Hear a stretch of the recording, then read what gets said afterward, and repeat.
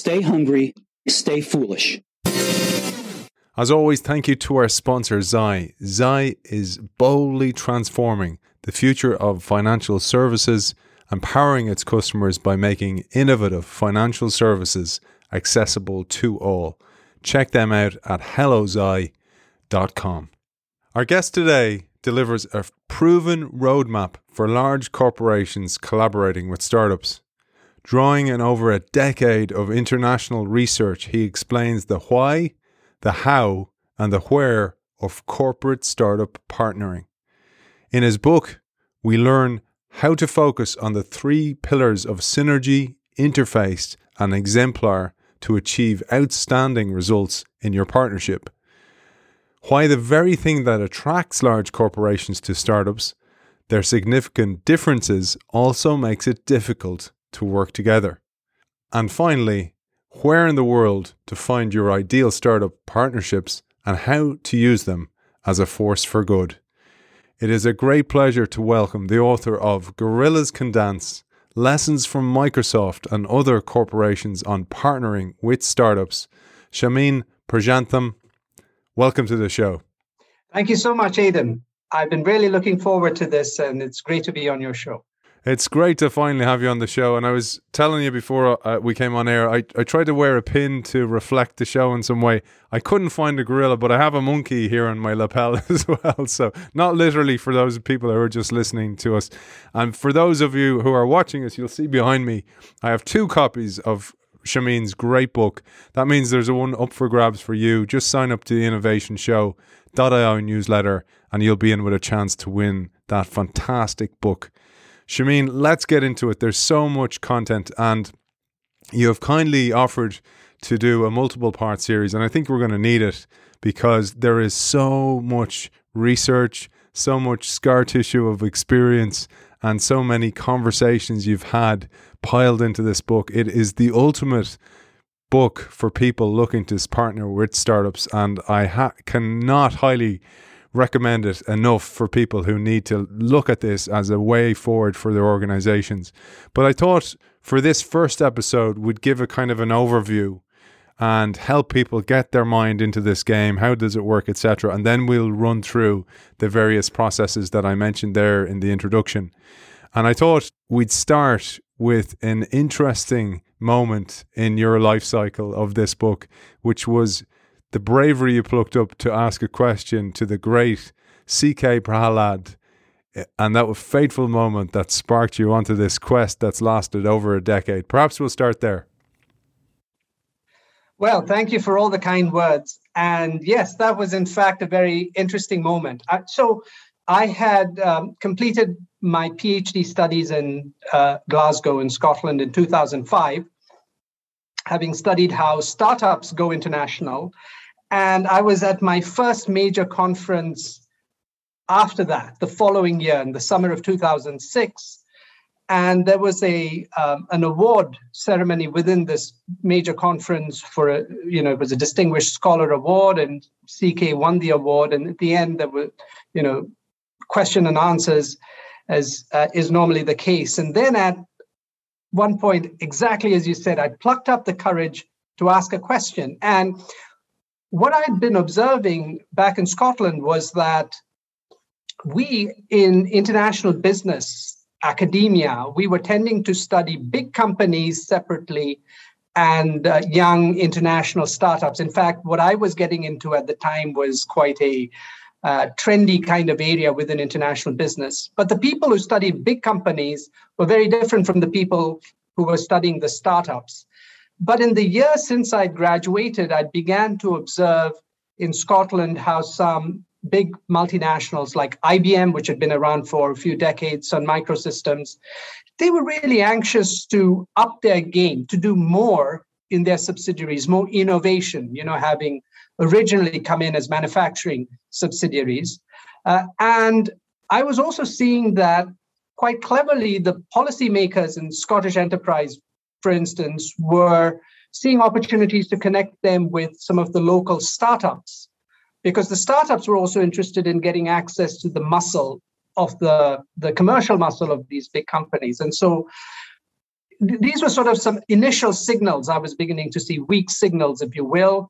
Also, I'd come across in some emerging markets, for example, in Bangalore, a startup I was hearing was partnering with Microsoft. So having begun to observe this, I asked CK, I said, what do you think about this topic of startups and big companies partnering?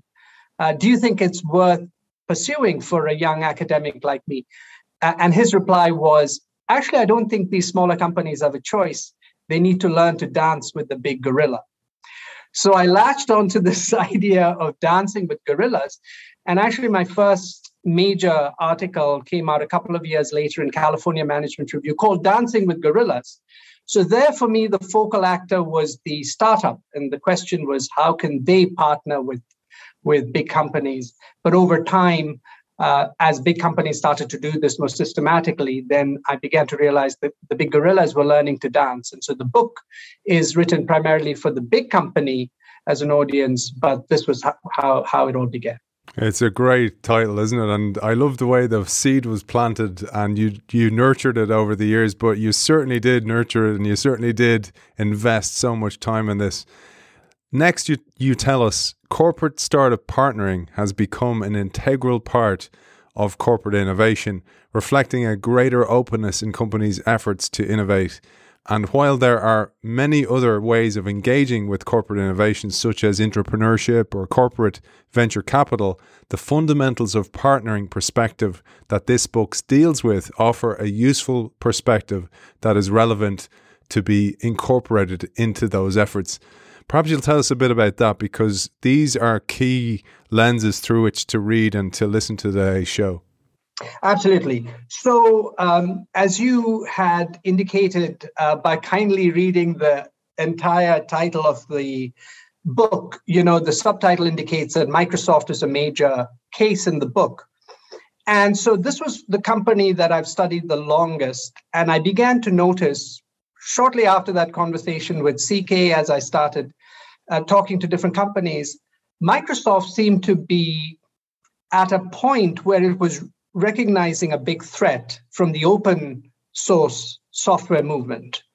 And so they were suddenly finding that startups were having access to free software tools. And, Microsoft, basically their business model is they want to get other software companies to build on top of their platform technologies. At least by that point, it was clear that that was their their business model. They were very committed to serving enterprise customers. And so there was this recognition that, hey, we can't let these startups get away. We need their energy, their innovation to build on top of our tools, help to make our tools better, but also then drive revenues for the entire ecosystem. In other words, I was beginning to see big companies like that becoming a lot more humble. And then over time, this turned out to be the case for companies from more traditional sectors as well, especially as digitalization began to take hold. Now, what was happening in terms of academia was people like Henry Chesbrough were already talking about this idea of open innovation and the idea that companies don't necessarily have to do everything themselves. That was the sort of more traditional closed innovation approach. Not that that wasn't important anymore, but that this could be complemented by engaging with external collaborators. So I think what I was beginning to observe was a subset of this wider open innovation phenomenon. And in the excerpt you read out, I refer to a couple of other ways of trying to address this need to deal with change and become more innovative. One of them is, of course, intrapreneurship. And this is a notion that has sort of gone in and out of fashion for a long time. I remember even in the mid 80s, I think, one of the business magazines in the US ran an article on it, and Steve Jobs is famously quoted as saying, "We did this way before it became a thing, going back into the garage within the organization." And over time, what I began to realize is many of the people that I was talking to who were engaging with startups were in fact intrapreneurs, but they were deciding to help their companies become more entrepreneurial by looking on the outside. So I see intrapreneurship and engaging with startups as highly complementary. And in fact, some intrapreneurship programs now encourage the internal teams working on new projects to engage with startups on the outside. The other thing I was very conscious of was that even before I'd started my work, some companies had a corporate venture capital arm, which were investing in startups. But the type of startup in terms of its stage, its life cycle stage or its level of maturity was a bit different. So the people I was beginning to talk to were typically looking at early stage startups.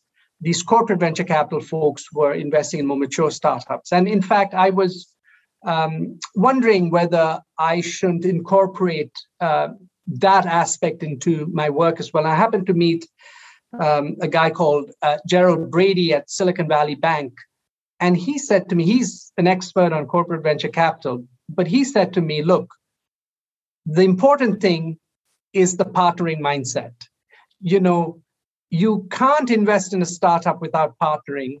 You can partner with them without investing. So he encouraged me to hold on to the focus of partnering, you know, without necessarily investing. So my point is that this is but one way to deal with the challenge of being innovative and entrepreneurial, but I see these as highly complementary with the other tools. You know, some people that I've interviewed who are very passionate about their corporations partnering with startups tend to position this as superior to corporate venture capital or intrapreneurship. My view, I suppose, as an academic is I think these are complementary. There's a role for all of these. But this is a very interesting way of going about becoming, seeking to become more entrepreneurial, because with corporate venture capital, you tend to deal with a smaller number of startups. You know, how many deals are you likely to do in a year? It tends to be, you know, between 10 and 50 in many cases. With the partnering approach, you can probably deal with hundreds on a global basis. So this, you know, the options that it presents the big company are more. I think it's important what you said there, the mindset, because out of everything I've read in your work and the deep research you did, this word kept coming back, and then it even became more to the fore as Satya Nadella took over as CEO as well, the growth mindset within the organization. And the book opens with an account of Microsoft, and I thought today we might give a brief history of that story, but it culminates with an outline of the book's 6 chapters with 2 each in 3 parts: why, how, and where, and we'll go through them in time. But each part highlights an important mindset, which is really important: entrepreneurial, collaborative, and global, respectively. And what I find interesting and crucial is how the book highlights this over and over, the importance of all 3 mindsets.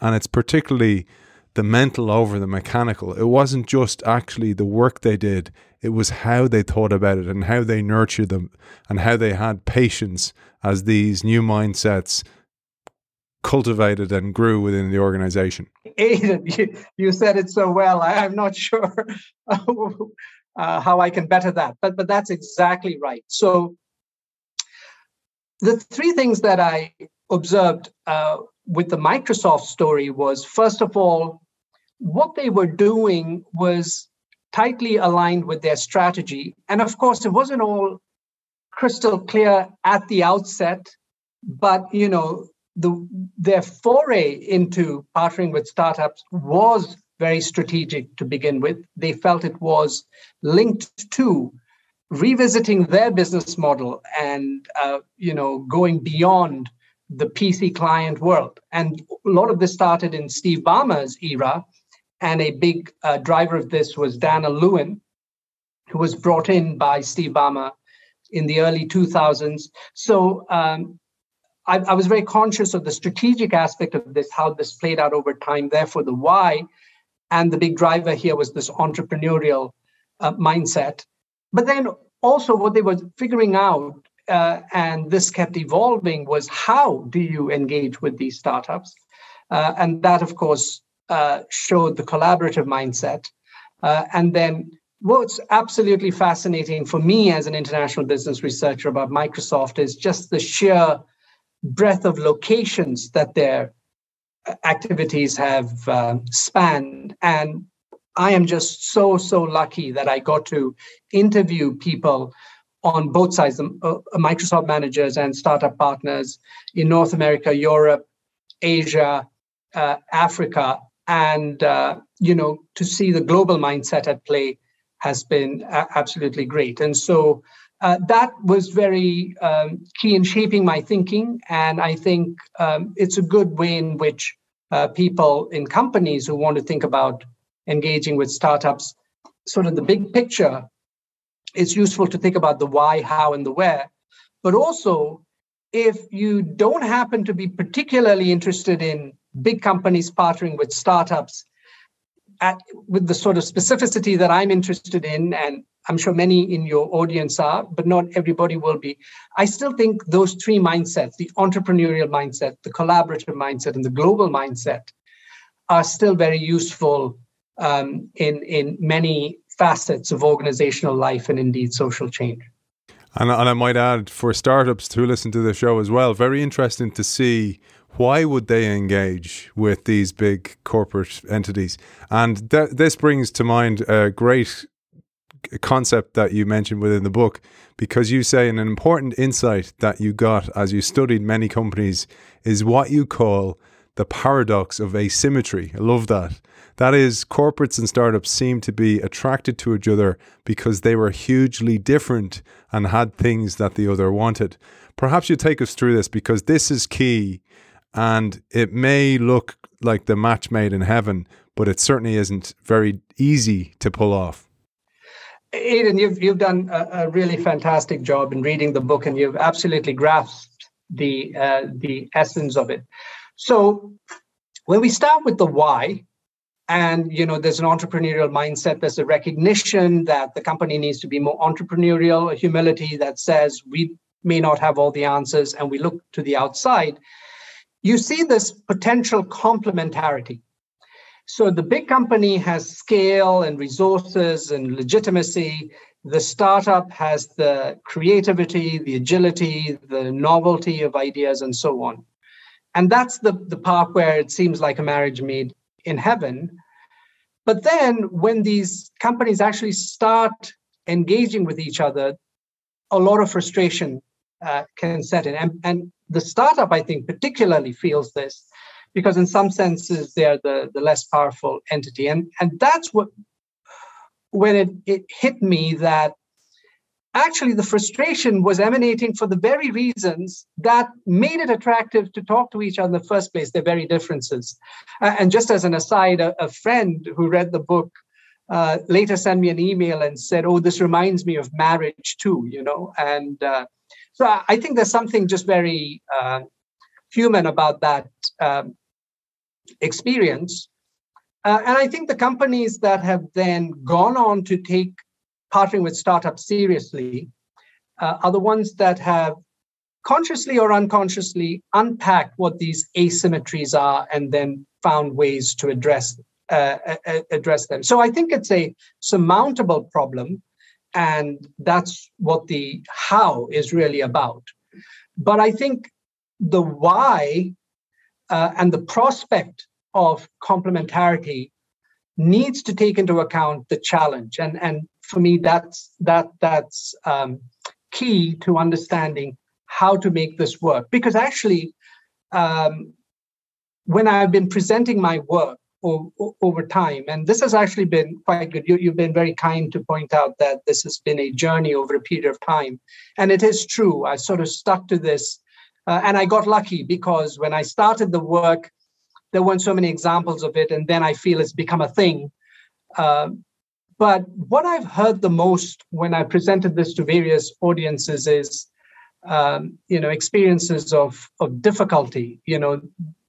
The idea sounds good, but when we've actually started working together, it's been difficult. And from the startup's point of view, since you reminded me that there are people in the audience from the startup side. I think one of the reasons why that Dancing with Gorillas title resonated with a lot of people was it hints at danger from the startup's point of view. You could get trampled in the process. And so understanding that asymmetry is important. But just to end on a more hopeful note, I think what the gorillas have recognized is that over time, they are competing with each other for the hearts and minds of the best startups. So I think the gorillas who are taking partnering with startups seriously are working hard to develop a reputation as a partner of choice. And just to bring it back to the marriage point, Shameen, my wife would also say she danced with a gorilla when we first danced a few times as well. So it resonates in many, many different ways. But like you said, and bringing it back to your research, so you've done over a decade of research on this, but the idea of partnering, as you recognize in the book, is in the DNA of Microsoft, because you mention a quote here, beautiful quote by Steve Jobs. He said, Microsoft's one of the few companies we this at the time, were able to partner with that actually worked for both companies. He says, Bill Gates and Microsoft were really good at it because they didn't make the whole thing in the early days, and they learned how to partner with people really well.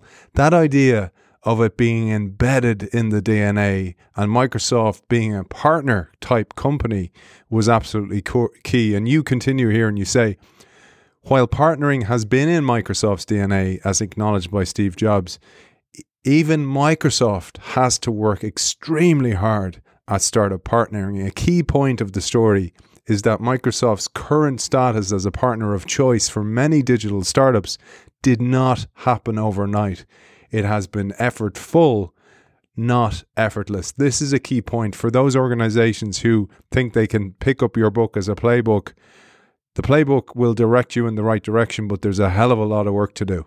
Absolutely. And incidentally, just as an aside, where that quote from Steve Jobs comes from is this fascinating joint interview. It's probably the last time Gates and Jobs did something like that in public. This was from back in 2007, I think, at the D conference. And this is a website, a video people can find on websites like YouTube. And so there's this very interesting interview with the two of them. And in the end, questions are invited from the audience. And one seasoned journalist gets up and asks, what would each of you say you could learn from the other?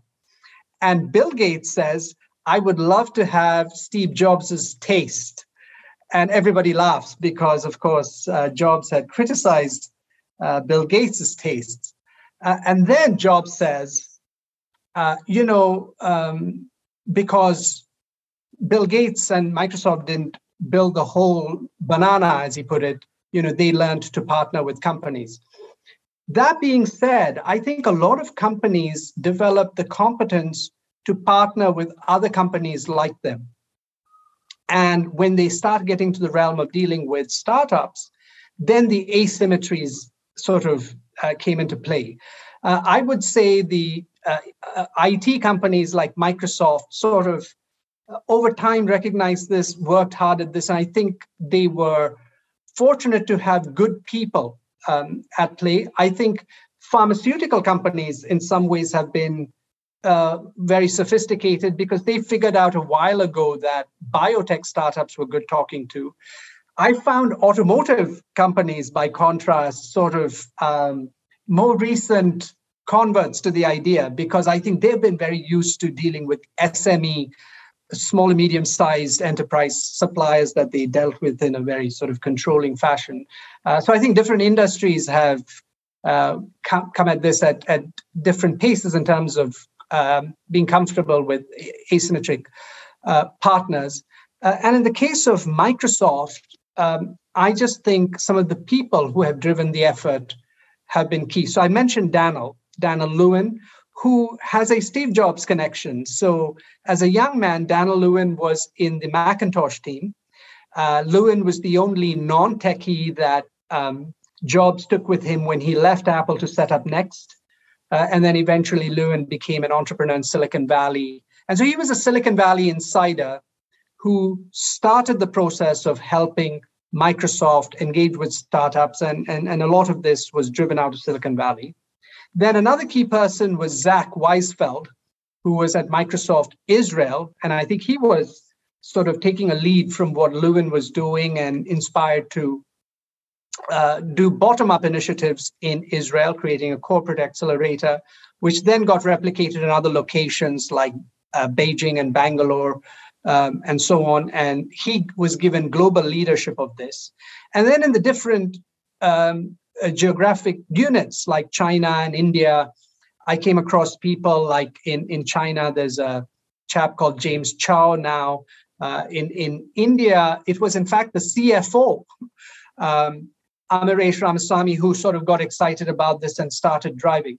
And when I had shared the draft of my book with someone to get an endorsement, he said, it struck me that you've mentioned a lot of people's names. And he said, I'm not so sure that's that necessary. But that's actually a big point of this. Individuals can and do make a difference. And with the exception of Daniel, I mean, the others, at least at the start of their involvement with the startups, weren't necessarily high-ranking officers. But by taking the initiative and then getting support from the higher-ups, they were able to put in that effort to engage with startups. And I think it's fair to say it's been a learning process.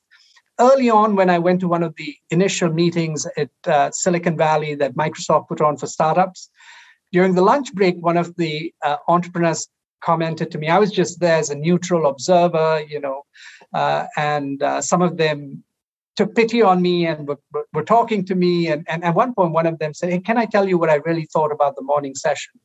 And I said, what? And he said, it was like watching your dad dance. So again, the dancing. Back to my dancing skills, Shameen. Yes. But my point is a simple one, and that is that, not every company gets it right in the first instance. And it definitely takes persistence and perseverance. So you're absolutely right, because my concern now is that it's almost become a fad. Every major company seems to have something that they say they're doing with startups. But, paying lip service isn't going to get a company very far. It really needs to have people within the organization who are committed to this, both at the high levels, but also middle managers who will make this happen. And by the way, I'm glad you left in the names. I think that leaving in the names and describing these people not only inspires us as readers to see that this is possible, but it's because it's almost like business history in some ways, where you're actually charting each move, almost like a move on a chessboard. But that's why I wanted to mention the mindset. The mindset was key. It wasn't just about playing the right moves. It was about how you played it and how you thought about it. But I wanted to bring it to, you mentioned Daniel Lewin there and you mentioned Weisfeld. I wanted to try and map them to the structure that you present the book in, because I found this really helpful, because in presenting Microsoft's account of their startup journey, you describe these three broad phases, and perhaps we'll take our audience through today. If we get through that, it'd be fantastic. The first was the launch of BizSpark. I remember BizSpark, and I remember not really knowing what it was. I thought it was just another event, actually. And when you read about it and you read how it was a purposeful move to bring Microsoft startups, future customers as such, onto their structures and the .NET platform, it makes absolutely perfect sense. And you say Microsoft's large-scale programmatic initiative, which was BizSpark, was to engage young startups. And that was also the year Bill Gates exited day-to-day operations at Microsoft and left Steve Ballmer in charge. Let's start there, of course. And this is also a key player, as you mentioned, as Daniel Lewin. Right, exactly. And so I think this was the culmination of a lot of efforts that Lewin had already initiated since he came on board. And I think this was a direct response to this open source movement threat. So they did want startups to be using Microsoft tools, and those tools were not readily accessible to the startups, both in the early days and then in the middle. And so they decided to I suppose, from a price perspective, but also a distribution perspective. And they decided they would do something about this. And so they said, we will give away software tools to startups that have been in business for less than 3 years and have less than $1 million of revenue. And I mean, this was a big commitment. Apparently, the way Microsoft was structured back then, only Steve Ballmer could sign this off, and he did. And so off they went. And I don't know, maybe the uptake exceeded what they had anticipated. I think in a couple of years there were 30 or 40,000 startups around the world that jumped at this opportunity. So from that point of view, it worked.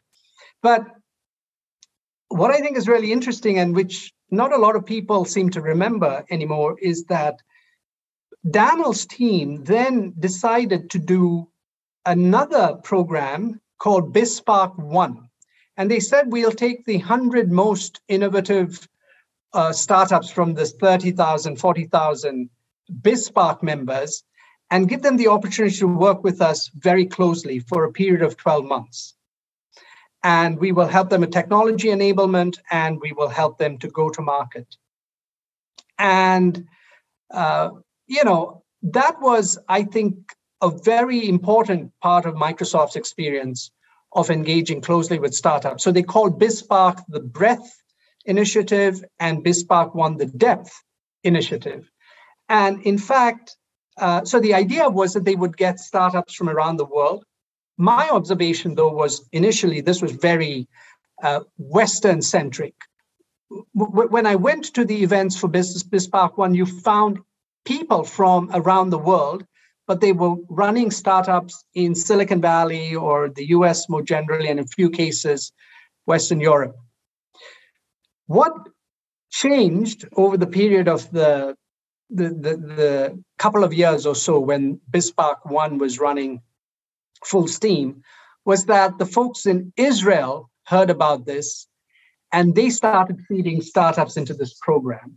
And that's how the Israelis started making an impact on Microsoft startup engagement. And then eventually, the Microsoft Israel approach of creating a corporate accelerator, which was a much more intensive program, just a 4-month program as opposed to a 12-month program, and startups co-located.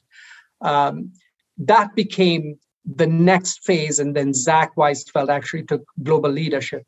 So in some senses, that first period that I talk about, the 2008 to 2012, that was really about Microsoft translating its intent, the strategic intent, into the initial partnering initiatives, doing it in a very programmatic way. And I think that was the platform that was built on when you moved into the second phase. And there was some key little lessons here that I just wanted to shine a light on, Shameen, because for those people who are thinking about this, one of the great maxims in innovation or in startup work is get out of your desk, get away from your desk. Steve Blank, a former guest on the show, is like, get out of the building. In innovation, it's like, go and talk to your customers. And this didn't escape the team of BizSpark. They got out and they talked to Techstars, for example, this accelerator that exists in Boulder, Colorado. Those conversations were key as well. Perhaps you'll take us through that.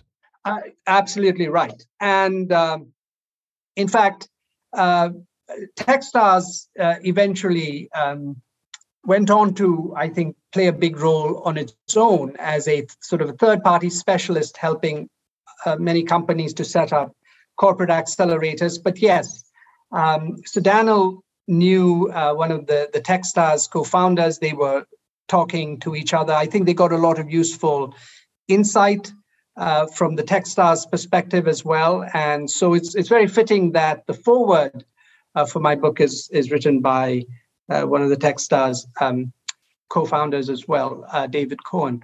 So Daniel brought a perspective, being a Silicon Valley insider, and then his wider network, I think you're absolutely right, provided this extra insight into what startups were looking for. And I think this actually is very important, because if companies want to do well by partnering with startups, they really need to understand where the startup is coming from, and the people who are involved in the interface become very important, because we talk about corporates and startups partnering, but in fact it is managers of the big company engaging with entrepreneurs in the startup. And I think the engagement with Techstars, some of the people who were involved from the Microsoft side, made it possible for people at the interface from the Microsoft side to have a lot of empathy for the startups, because they either were entrepreneurs themselves or work closely with entrepreneurs. I also think, incidentally, that when there are startup entrepreneurs where the entrepreneur or someone in the top management team has worked for a big corporation, that too makes a difference. So having entrepreneurial managers and managerial entrepreneurs, I think that helps to lubricate the process. I love that. And it matches so well to corporate innovation because, say, for example, you have some colleagues who are responsible for innovation or transformation. By the way, everybody should be in an organization, but you know how it goes in organizations. I often think about how they need to be bilingual. They need to speak the language of the future and the language of the legacy organization. And in a similar way, that's what came to mind with Lewin and the team, is they need to be able to speak startup-ese and corporate-ese as well, be able to communicate to the organization the benefits up here and to the startup as well. Maybe you have some thoughts on that. I think that's extremely well put. I think we saw a lot of this happening even then in the second phase of the Microsoft story, right? So where I start the next phase is when the Israelis were given global responsibility for the corporate accelerator program. And then, so Zach Weisfeld, also serial entrepreneur, but someone who had been in Microsoft, sort of been in and out of Microsoft. So on the one hand, he had this deep knowledge of Microsoft. On the other hand, he was this startup entrepreneur himself. And so I think that's a great example of someone who is bilingual in both the corporate speak and the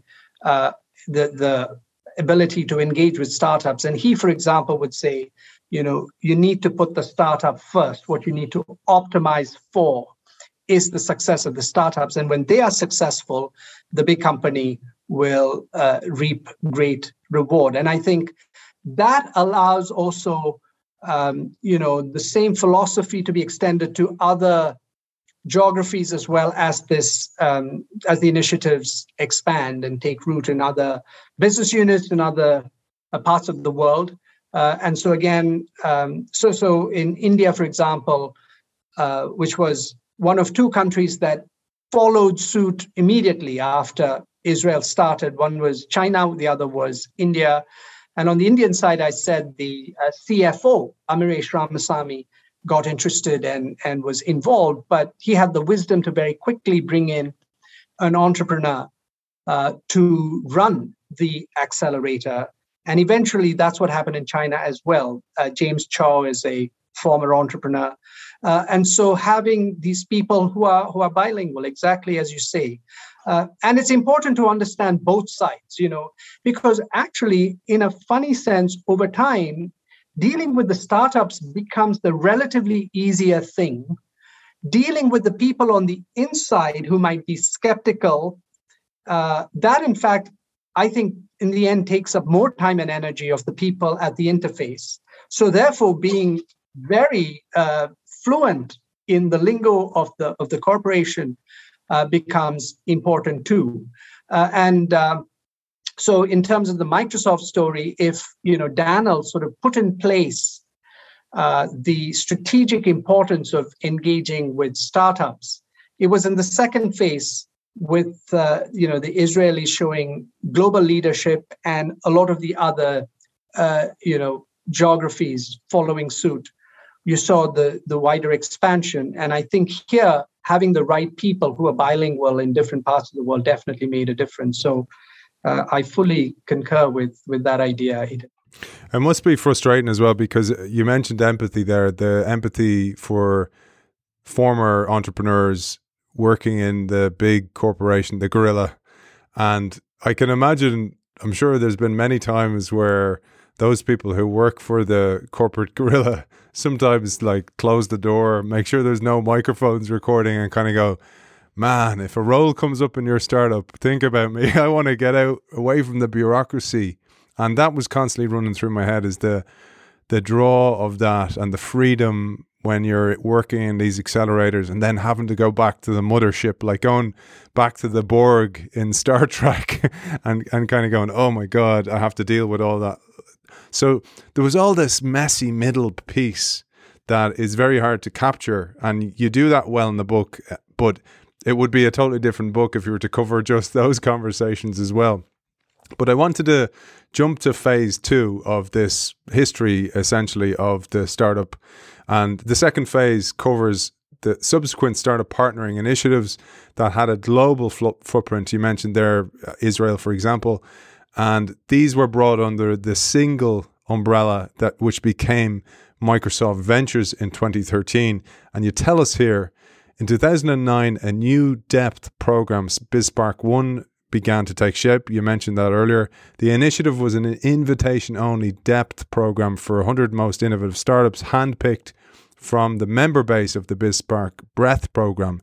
As Lewin put it then, the idea behind BizSpark 1 is to cast a finer net using Silicon Valley best practices and then lift the net up to find the startups that are most likely to succeed in the market and shape the industry's future. And you touched on some of these points, but I just wanted to try and bring it back into a structure so people can go, oh, phase 1 was this, phase 2 was this.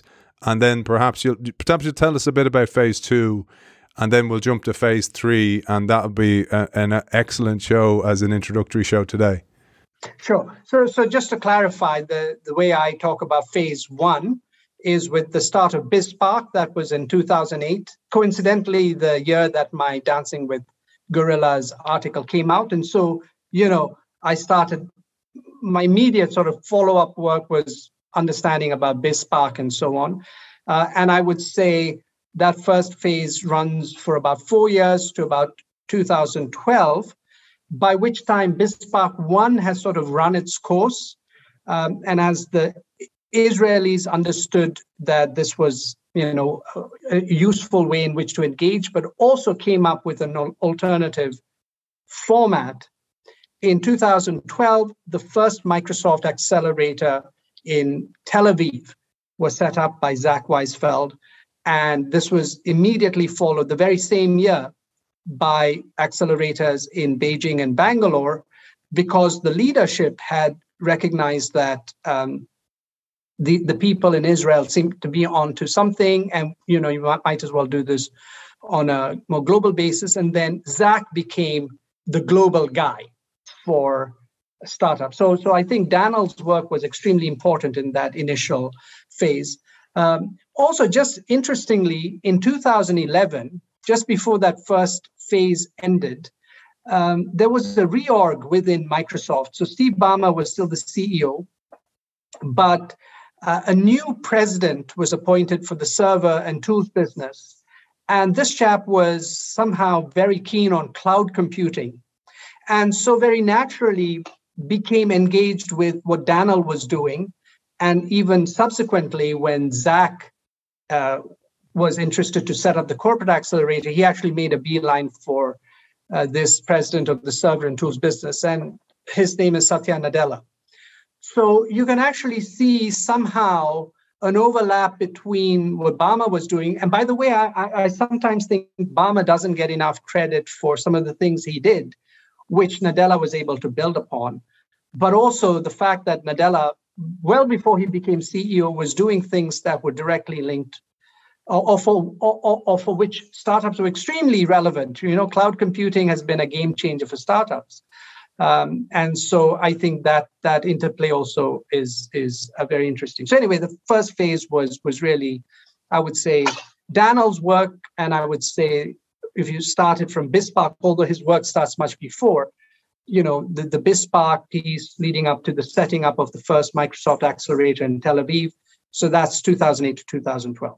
I wanted to just echo what you said about Ballmer, because I too as well have given him a bad rap, saying that he's he was more valuable to the company as he left, and he made more money himself when he left the company. That is true. but I when I read the book, and you mentioned about him giving speeches in China, for example, where you are, by the way, for our audience, Shameen is joining us from Shanghai. There's been a surge in COVID as well over there, Shameen. Sorry, just to take a little sidestep. Maybe you'll share that with our audience. Yes, that is true. That is true. So it is both of what you say are true. I am based in China, and right now, Shanghai certainly is having a bit of a COVID upsurge. So yes. So let's say 2011, 2012, I would say was sort of a transition point, and so cloud computing becomes big. Zach is now running the show, and so the second phase, and speaking of China, so now China is also in the mix, because right after the very shortly after the opening of the Tel Aviv accelerator, they start one in Beijing and they start one in Bangalore, sort of under the oversight of the team in Israel. So Zach is the global leader. Eventually, they will open up other accelerators in the West. But if you think back to what I'd said about BizSpark 1 and how it seemed to be a bit Western-centric. There were a lot of North American and European startups, and then the Israeli startups came along. This was different. So it started in Israel, but they turned east. And so it was the emerging markets like China and India where they were actually pioneering these accelerators. And it's remarkable how well these accelerators have done in both these countries over a decade. And today you have a lot of very successful startups that are alumni of these accelerators and or have co-founders from Microsoft. In fact, a lot of the leading AI players in China have former Microsoft people. And in some cases, they also had an involvement with the accelerator. So for me, the second phase was really one of expansion and a much broader global vision in the sense that now the emerging markets came into play. And I think it's sort of the timing also worked out in terms of riding the mobile internet wave and, of course, the cloud computing wave. And between these two, Microsoft, I think, did better with the cloud, which was what Satya was driving, and less so with the mobile game, which is why Steve Ballmer gets the rap that he does. And, of course, that simply did not work out for Microsoft. But some of those initial startups in these accelerators actually were trying to do things on Windows Phone. So that was the second phase. And I think was very important from Microsoft's learning perspective in terms of being exposed to these other geographies. And so, for example, a place like China, where I'm based, which Microsoft took very seriously has taken seriously for a very long period of time. And unlike Google or Facebook, still sort of managed to continue to be a big player in, I think they recognize the importance of the other ecosystem giants in this part of the world that are unique to here and you don't find elsewhere, like Alibaba, Tencent, and Baidu. And I think they found a way to engage with startups such that the startups would be comfortable to work with Microsoft and also seek to engage with some of these other ecosystem giants. I was telling you that a friend of the show and former sponsor of the show is Microsoft for Startups, and Andrew McAdam, great guy. He's been in Microsoft for quite some time. But sometimes I'd have a meeting with him in Microsoft HQ, and I used to bring a Windows phone. And I had an iPhone. I'm revealing my hand here, but I used to bring the Windows Phone, and it wasn't even charged or anything, but because they'd always look down at the tech you had, and I was interested, and the reason I said that was because you noticed the exact opposite in the accelerators at this stage. they weren't so technology. They were more technology agnostic at that stage. There were people using Macs. There was people using even different tech stacks like AWS, for example. I thought that was an interesting fact. That is correct. And I think this was one of the things that the accelerators initially were your success as a startup. And our interest is to support the best startups. Now, that being said, then they'd say, well, we're also giving you $125,000 worth of Azure cloud credits or something like that. But, it's not a precondition to join us. Over time, I think that changed. And when we get to the third phase, I will speak to that. But in the second phase, which was really about the global expansion and particularly the turn towards emerging markets in a big way, I think this was an important message to convey. And as you rightly say, in fact, the big surprise I got when I went into the Beijing accelerator for the first time was, there were Mac machines on the desks, and the guy who was running the Beijing accelerator said to me, "This is the only part of the Microsoft empire where you will see this." And this was still when Obama was in charge. So I guess that definitely showed a sort of an intent. Of course, you can also say they were still very keen for the startups to use their technology and were giving them a good incentive to do that. But certainly they showed an open mind. And that open mind then got echoed further when in 2013, Nadella became CEO of Microsoft. We saw, for example, Microsoft tools like the 365 being available on iPads, for example, as well. So I think that's an important point because many organizations get bogged down in kind of proprietary level technology versus open source. And it seemed that Microsoft embraced that open source mentality and kind of embracing more tools and go, let's build a relationship first and then see what happens further down the line, etc.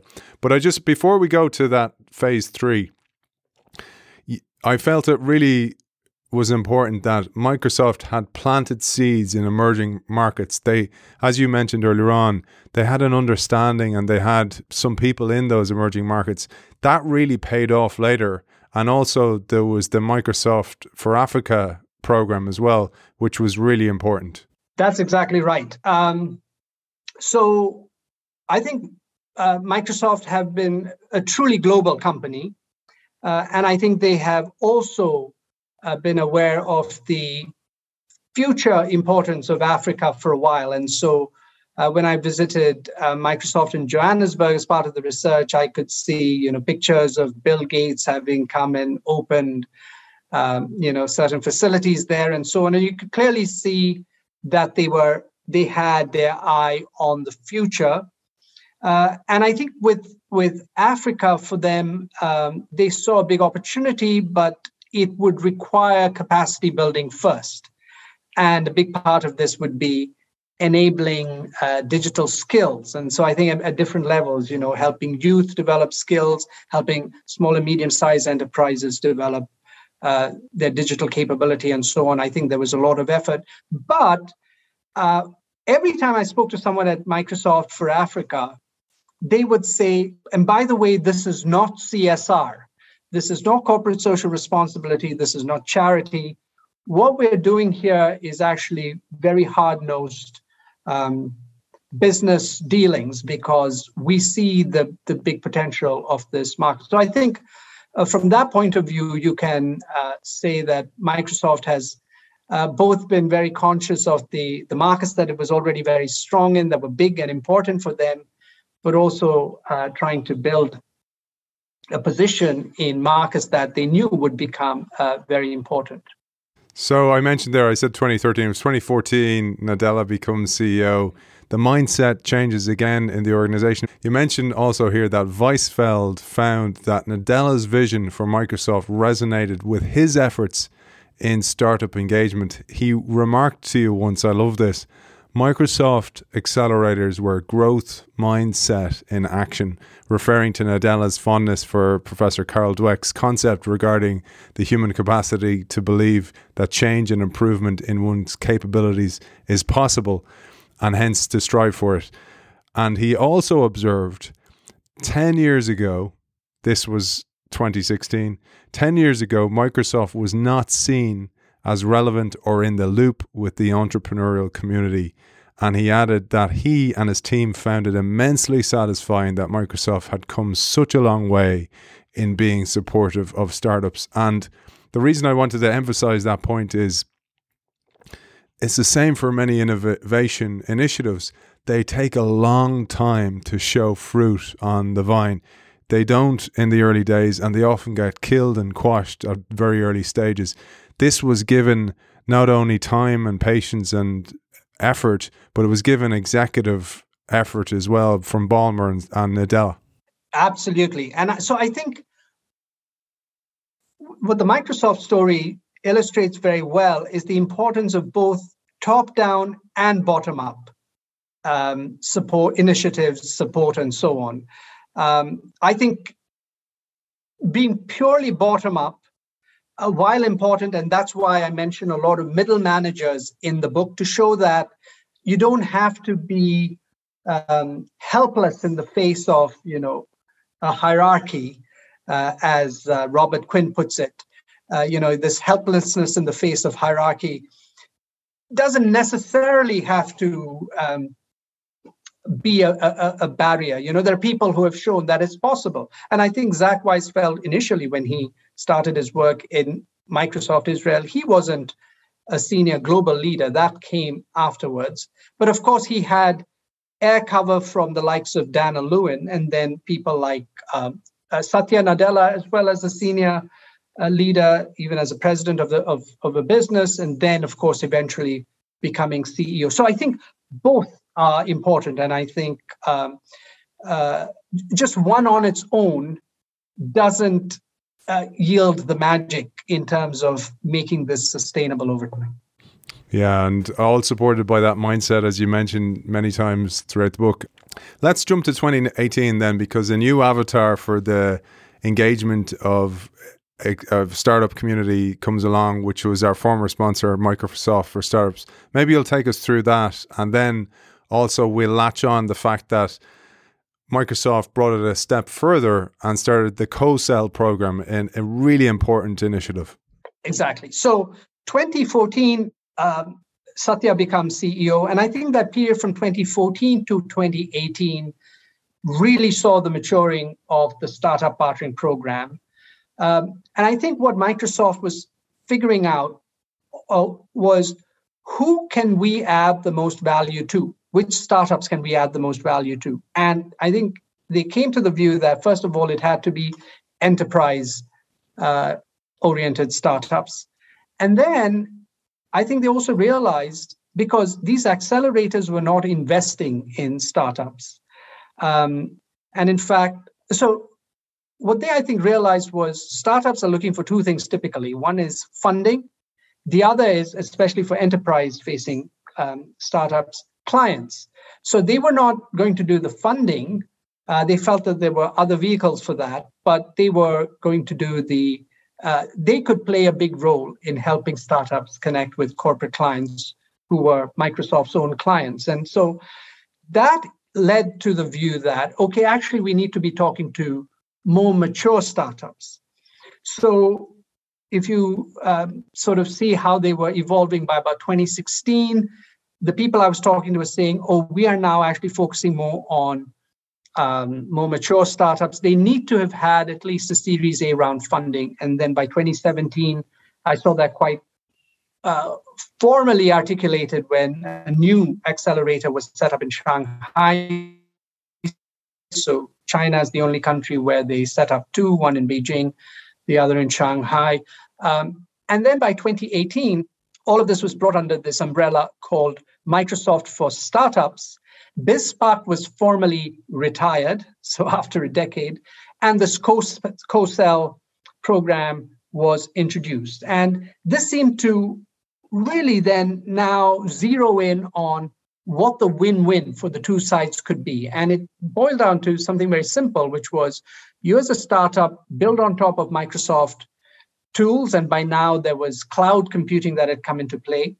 And the really best startup solutions we will co-sell. And I think a game changer was Satya then changing the incentive structure for salespeople such that, they were as incentivized to sell partner solutions in the co-sell repository as they were to sell their own solutions, because by now cloud computing had become so important that it wasn't about selling licenses, it was about selling cloud consumption. And so how did it matter if it was a partner solution?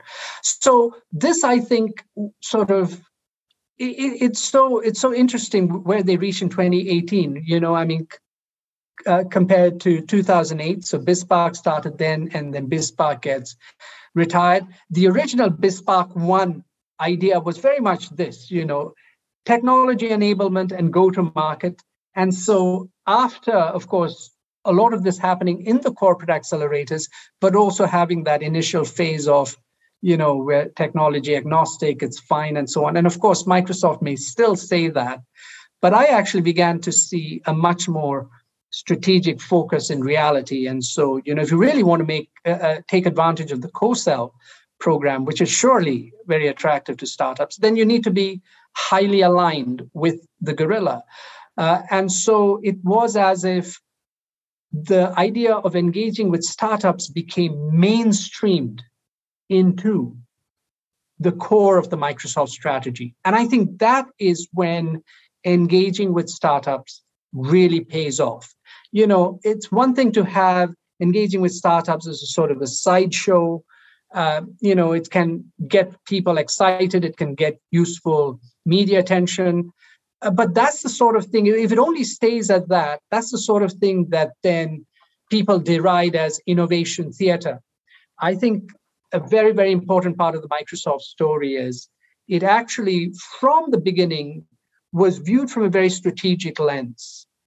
And it dovetailed very nicely with the strategy around cloud computing and a lot of the things that Satya was pushing for. Eventually, then they added a corporate venture capital arm and so on and so forth. And it's become even bigger and more sophisticated. But I think the essence of, making sure that it's aligned with the core of the business over time is something that I think any company can usefully take away a lesson from. A really useful metaphor came to mind for me, which was, if you think about a team, a professional team, for example, doing really well, one of the questions you got to ask is, what did we do a decade ago? What did we do with the academy? What did we change something in the culture? What, etc. And I kind of saw it that way, that one was that they invested a long time ago, and that paid dividends a decade later, and that in itself has many lessons. But I also thought about Max Planck, the famous physicist who said of science that it advances one funeral at a time. So the old mindset also has to die out. The way we used to do things needs to die out, and that probably meant some people were moved on and had their futures freed up, for example, within the organization. So you have to pick the right team as well, the right type of mindset of people. But it also then reminded me of how valuable this was as a strategy, because you see this with major players. They become so big that they don't spot emerging opportunities in the marketplace. So in the 1950s, we see GM and Ford. In comes Toyota. They ignore it. They don't see it as a competitor. But Toyota is appealing to a different customer. And if you think of your organization as big as Microsoft, the salespeople are naturally going to go for the whale, the big customer, because that's the big payday. They're going to ignore all these small organizations, these startups, who are the future customers. And that reminded me in turn of Freshers Week in college, where all the banks are trying to get you to join because they know there's a switching cost switching to a different bank. And that's what happens here. Build on our stack. We'll give you loads of free stuff. We'll make you feel good. We'll actually train you genuinely and authentically. But there is a payback down the line, and it seems to have paid off big time for Microsoft. I think that's very, very well put. Funnily enough, I still bank with the bank that I signed up with during Freshers Week in Glasgow. Same here. Absolutely right. I think in the case of Microsoft, it has certainly paid off. I mean, I don't think any company is perfect. I think, companies constantly have the need to improve. And, when I speak to people at Microsoft now, some of them say, we still have a long way to go. And now we're really trying to scale up the way in which we're engaging with startups and so on. And actually, that's useful too, to be somewhat self-critical still. But as you say, you can see the dividends. The effort over time has paid off. And also, you made a very important point. I think that the people who make a difference at different stages of the process aren't the same. And actually, one of the joys I've had over time is meeting people in Microsoft and then telling them about things they didn't know about the early days of startup partnering and so on. Yeah, and I thought that's so important. I was saying to you, I think for people working in Microsoft, it's a must-read book. It's like a strategic overview from somebody who doesn't have any skin in the game, who's actually just telling the story as they observed it and as they interviewed. And that is a very unique and very valuable viewpoint for an organization as well. But it's been absolutely great talking to you about this. Reminder to our audience, this is part 1 and we haven't even got into the book yet. And as you can see behind me, I have a copy of Gorillas Can Dance up for grabs. It's a fantastic book. It's a must read if you're thinking about partnering with startups, or if you're a startup thinking about partnering with a legacy gorilla. This is the book to read. On the next episode, we hope to cover these. I don't know if we'll get it through at all, but the lessons from the Microsoft story. 1, as Shameen mentioned there briefly, co-aligning with strategy. 2, co-innovating with startups. And 3, co-evolving with ecosystems. Shameen, for people who want to find you in the meantime, before we release episode 2, where can they find you? Well, www.gorillascandance.com has a lot of information about the book, and I can be reached through that. But also, I'm on LinkedIn, so I'd be delighted to connect with members of the audience. And if I can just very quickly sneak in the final part of the story where I end right before the pandemic is when Microsoft introduces this program for global social entrepreneurs. And so I think this is also a theme to bear in mind, that partnering between gorillas and startups can be a force for good. And I just think with everything that's happened with the pandemic, the Sustainable Development Goals that the United Nations talked about in 2015 are going to be even more difficult to achieve by 2030. But, in a sense, all the more urgent, all the more important. And in this very turbulent world, I just think there are many, many efforts needed, of course, for positive societal change. But I believe that these partnerships between very, very different types of actors can be important too. Well said. And we'll cover that in the next episode as well. It's been an absolute pleasure talking to you, author of Gorillas Can Dance, Lessons from Microsoft and Other Corporations on Partnering with Startups. Shameen Prashantham, thank you for joining us. Honestly, it's been an absolute pleasure, and I am flattered and amazed at how carefully you've read the book. So it's a pleasure, man. It's a pleasure. As always, thank you to our sponsors, Xi. Xi is boldly transforming the future of financial services and powering its customers by making financial services accessible to all. Check them out at helloxi.com. And I'll see you next week for part 2 of Gorillas Can Dance.